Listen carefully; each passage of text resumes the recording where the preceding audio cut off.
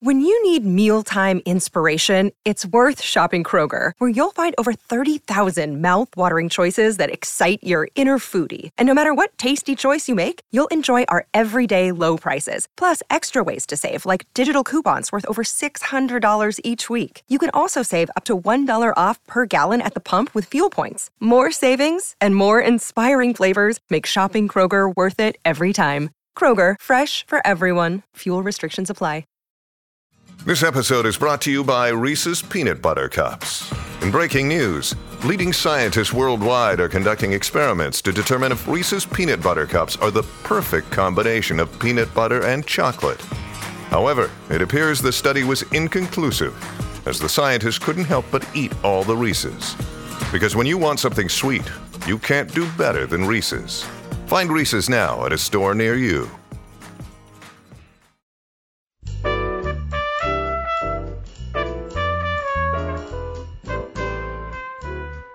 This is Behind the Mic with AudioFile Magazine.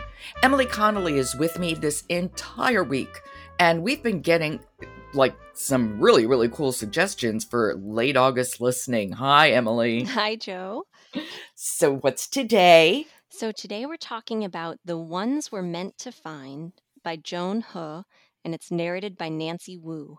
And this is a young adult science fiction audiobook that intrigued me so much when I heard about the concept.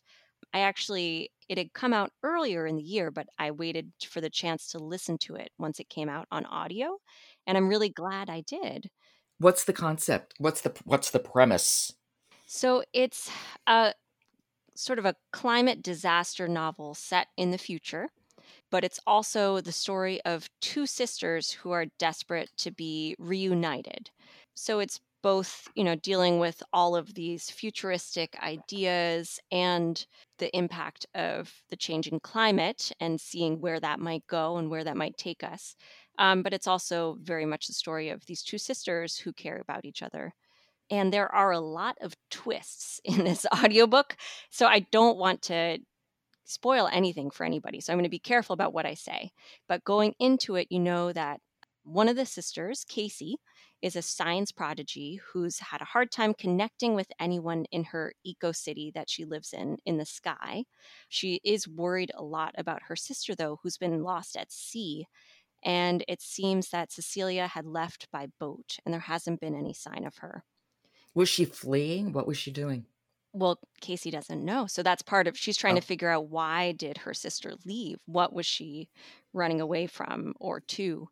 Her part is narrated in third person, and it gives you sort of a more, you're getting insight into her feelings, but you feel a little bit more remote. Nancy does an excellent job conveying her anxiety, and she almost is very worried about not grieving her sister and her mom who had passed away years before. So that's one half of the story, and we alternate back and forth between Casey's point of view and C, who lives on this island, and she woke up 3 years ago, and she has no one there for company aside from a dictionary bot named Yumi and a boat she's trying to repair. And she has lost all these memories from her life before the island, but they're slowly coming back. All she knows really is that her sister is out there somewhere, and she needs to find her across the sea. And she's a character with a lot of positivity despite being in this really desperate situation.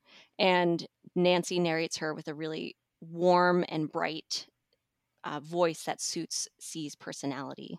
So it's seeing how those two different stories come together and other characters that are introduced made it a fascinating listen. And we can hear a clip, and Nancy we've talked about her narrations before on here, and so she always does an excellent job, I've found. But this is a part where C is heading out into the island to look for more supplies. Okay, so this is The Ones We're Meant to Find by Joan He, read by Nancy Wu. Yumi rolls over, and together we set off inland. We outstrip the sounds of the sea and gulls until it's just the crunch of rock under Yumi's wheels, the squish of gray mud under my rubber clogs, compliments of MM, and foggy silence for kilometers on end. Eventually, the mud calcifies to shale. Pools of rainwater form little, shallow, sterile ponds. Shrubs lean in the direction of the wind, their roots crawling like veins along the rock. This side of the island, shoreside, is mostly flat in elevation.